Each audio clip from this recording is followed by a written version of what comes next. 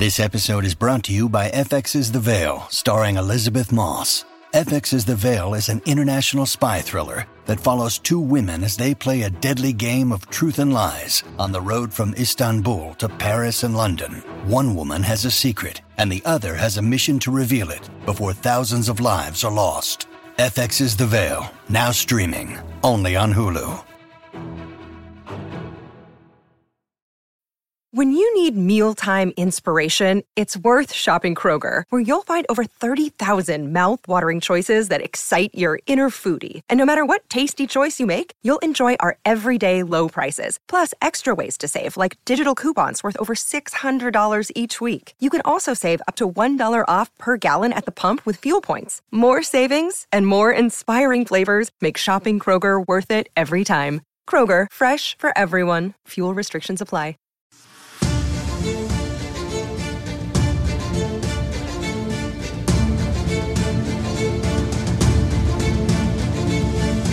From the southernmost point of Dorne to the lands of always winter, what is west of Westeros and the shadows in the east. Oh, those shadows that hang there. This is Casterly Talk. I'm Ken Napzok, joined again by Alden Diaz. And Alden, we've got a lot to get to. We are going to get right to it, breaking up some of the big news of the week, whether it be House of the Dragon, Rings of Power, George R. R. Martin, breaking up into little videos. Alden, we got an Entertainment Weekly news dump. A Nick Romano written article, great article, pictures, insights, so much to break down. Are you excited as I am, sir? So excited. It's one thing to get just great covers, which they delivered on. Yep. Unfortunately, no longer print. In the age of digital covers, they move and it's cool. But it was one thing just to get that, because then it could be also, you know, we're going to feature House of the Dragon and we just gave it the cover. But no, they went as hard as they could in a spread. This was full steam ahead mode. It was very exciting. Yeah, you know, this is kind of the, whether it be Star Wars, Game of Thrones, Lord of the Rings, any kind of these big IP properties, when you get to the ET, Entertainment Weekly or Entertainment Tonight or Variety, and they do their big previews, I've always loved those. Back to the early days in the 90s, the Vanity Fair. It's just exciting. It's nerd chilled time, and it gets you geeked up, and that's what we're here to celebrate and discuss today. Yeah, and in this season that will be probably the most packed nerd season of all times. Not since the days of Iron Man versus the Dark Knight have we seen something this packed and heavy. It's good to have these focused pieces to tell us about one thing. And we're not here for the competition. We're here to enjoy all, whether it be Rings of Power, House of the Dragon, Andor, The Return of Bad Batch, any other property you out there all love. We love it. We love it. We're here to dive in. We'll see how it affects our lives, what we can take from, what themes will drive these stories forward. Here in Casterly Talk, we focus on the world of Ice and Fire, but also Rings of Power. So we are going to be taking a look at that teaser trailer on this channel and on this podcast feed as well. Alden, let's dive into the Entertainment Weekly stuff. Up top, what are some things that you took from this article that you absolutely love and want to talk about? I think that the insights about character in the article and in the two-person interview with Matt Smith and Emma Darcy are just that they understand that this is a people first thing.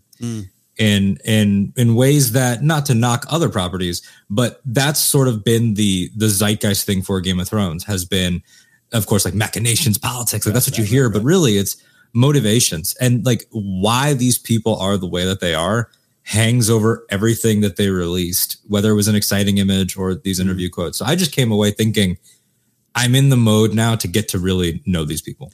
Yeah, it was kind of fun to see the actors kind of that great 10-minute kind of BTS video package, whatever you want to call it there. It was great to see them move and speak, and even as themselves, but in the costumes. That had a weird reaction. I had a weird reaction to that. Like, I just loved seeing that, and it made it, number one, more real, but two, just to hear them talk about their characters made me excited, because you're right. That's what brings it in. With the dragons and the flames and the swords and the big fights, we are going to have those big events, and we're going to love those, but those are nothing without the characters, and I love seeing the characters kind of come to life with these interviews here. So, good stuff. Anything else?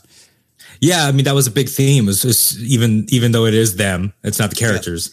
That's part of what we love. We love seeing Peter Dinklage dance around in his shackles in Game of Thrones days, and that sort of translates here. And Yeah. But that's not to say that the cool aesthetics and fantasy stuff didn't hit, because I also texted you and said, this is the best fantasy armor I've ever seen. Seeing Daemon in his full Targaryen getup, it's incredible. Yeah, absolutely. The Daemon Targaryen, armor, so he can wield Dark Sister with all the strength and hubris that we want him to have. Great stuff there. And speaking of like designs, this article starts with Miguel Sapochnik talking about the throne. We've already made a lot of our discussion points have been around the throne, the additional swords.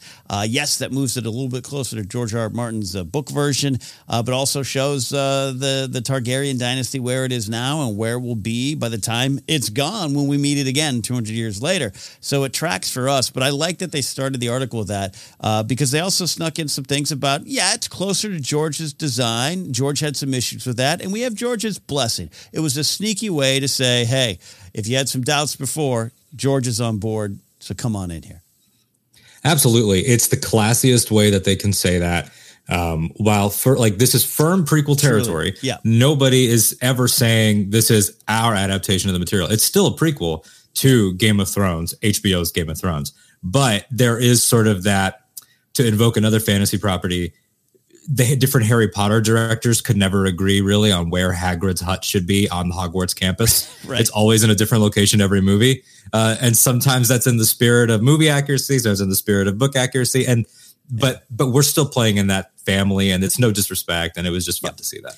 No, fun to see that. And I think it was, there's some comments from Ryan Condal in this as well of like, look, Fire and Blood, and I'm paraphrasing totally here, but Fire and Blood exists. We're drawn from that, but there's a lot of room, and we're going to kind of tell a certain perspective, I guess, on the story. And I kind of like that approach. I think it gives them room to hopefully do some things with the story that they want as showrunners.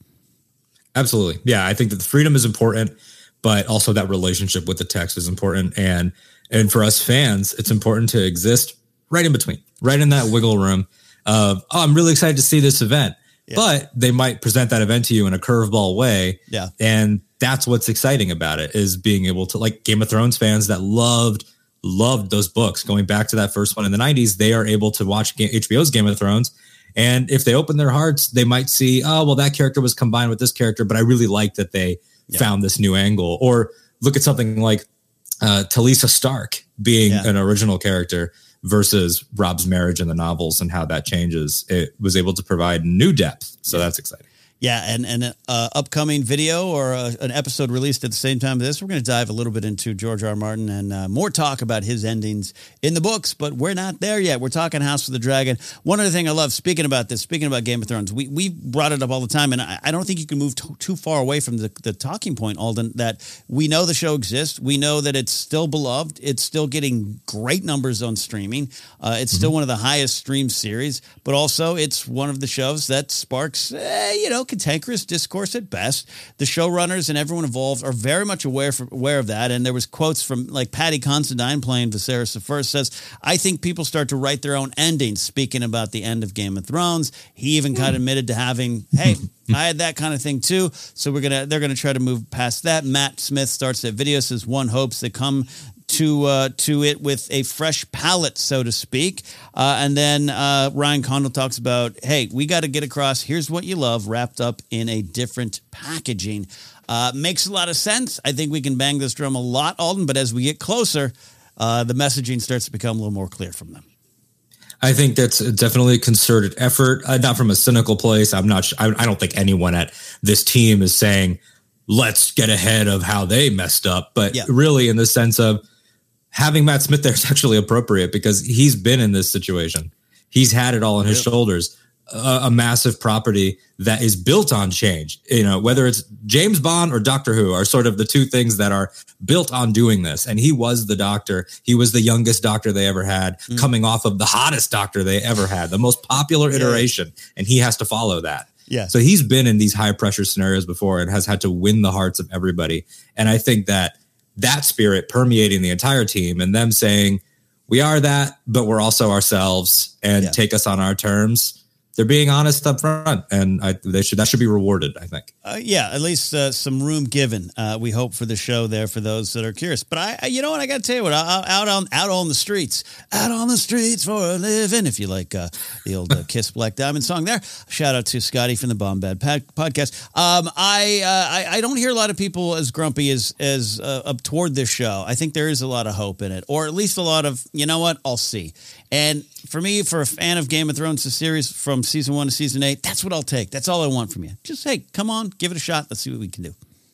Yeah, for people that are disappointed with season 8 or middling on it or just straight up hated it, I want to see, and I would love to see, and I would love to be a part of the process of the return. I would like, for me, when I'm disappointed with something that I love, whether that's any franchise or pro wrestling or the broadcasting industry, I want to be surprised and fall back in love on the next thing. I don't want to be we're broken up forever. I'm a romantic that way. So I want people to have that. You're a sweetheart who writes poems to Game of Thrones. I get it. Come back. What are some of the other things that jumped out of you in this wonderful article here?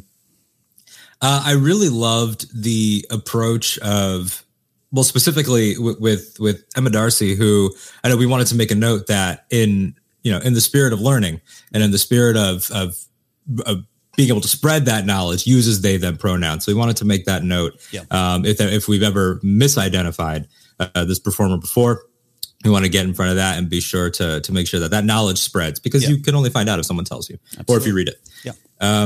Their perspective on this character in the article and in that video that is in the article is just phenomenal and timely, and has shades of who we know will be their last descendant with Daenerys, or aside from Jon.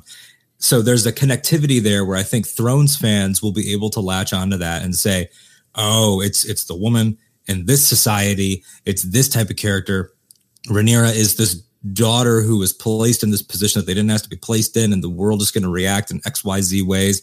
And the way that they broke down this woman and how they broke down how they're going to embody them, I thought was probably some of the most fascinating stuff. No, absolutely. This article is pretty direct about women being the forefront of the story, and Rhaenyra being called perhaps the most important role in the series. And to hear Emma Darcy talk about it and hear them kind of go into the detail of Rhaenyra kind of being, this is maybe my own words, at war with her not just her gender or the gender role around her, but what she likes, what she pushes for, pushing the boundaries of her supposed role in this society. She's a dragon rider. She's a fighter. She even mentions, I'm talking about Rhaenyra, mentioning that like the idea of the Realm's Delight, the nickname put upon her, is not something that Rhaenyra agrees with, because it's passive. It means I'm just there to be ogled in so many different ways. And so I love that being a start, and how she looks across the aisle, so to speak, at her uncle, Daemon,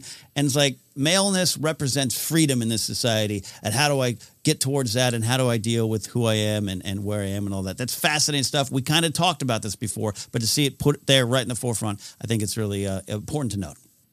100%. And knowing that labels and the freedom that comes with being a man are going to be so core to this in 2022's show premiere is really exciting, because Game of Thrones season 1 was setting up these themes with Arya, with Tyrion and Jon, of wear it like armor and it can never be used to hurt you, about how the world will tell you who you are.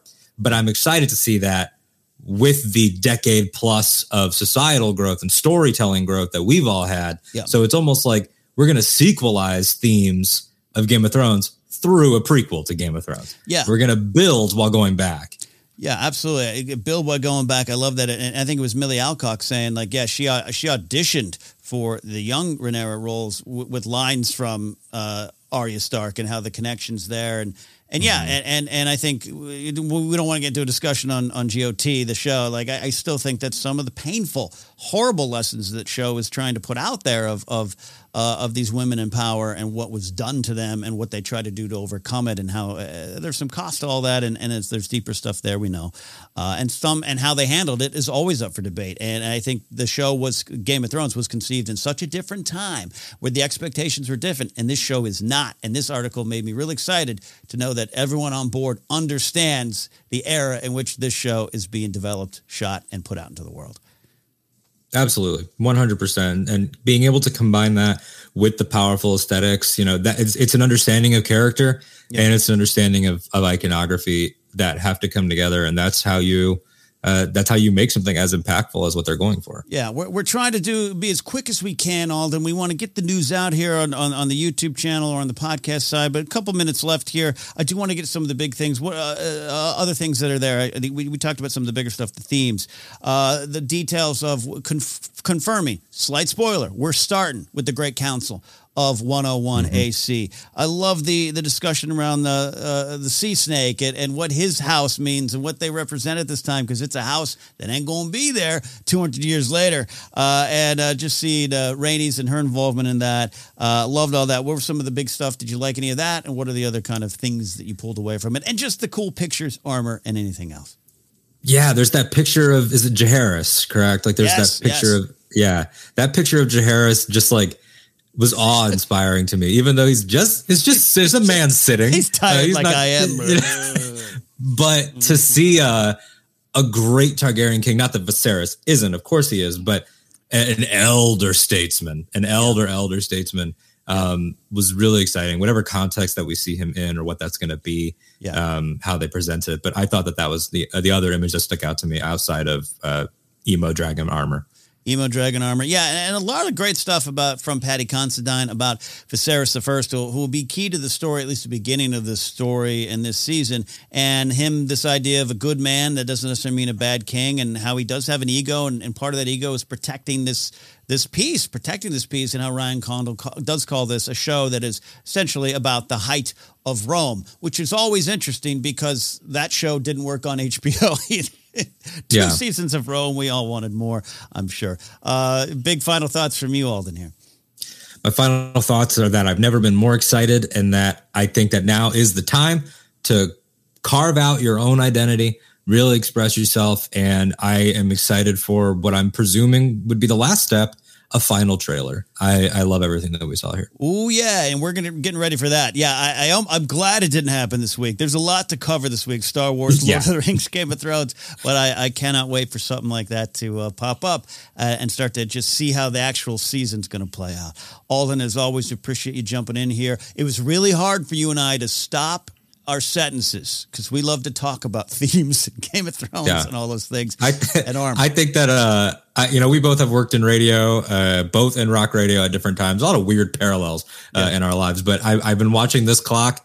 Proud of myself for how short it's come in. Yeah. Well, this is something we want to do. We want to get straight to the news. We'll have longer form discussions next week and beyond. Don't you worry about that, folks. But we want to get this news out there and get new eyes here on the show. If you're listening to Casterly Talk, thank you for listening to the podcast. You can find it wherever you find podcasts.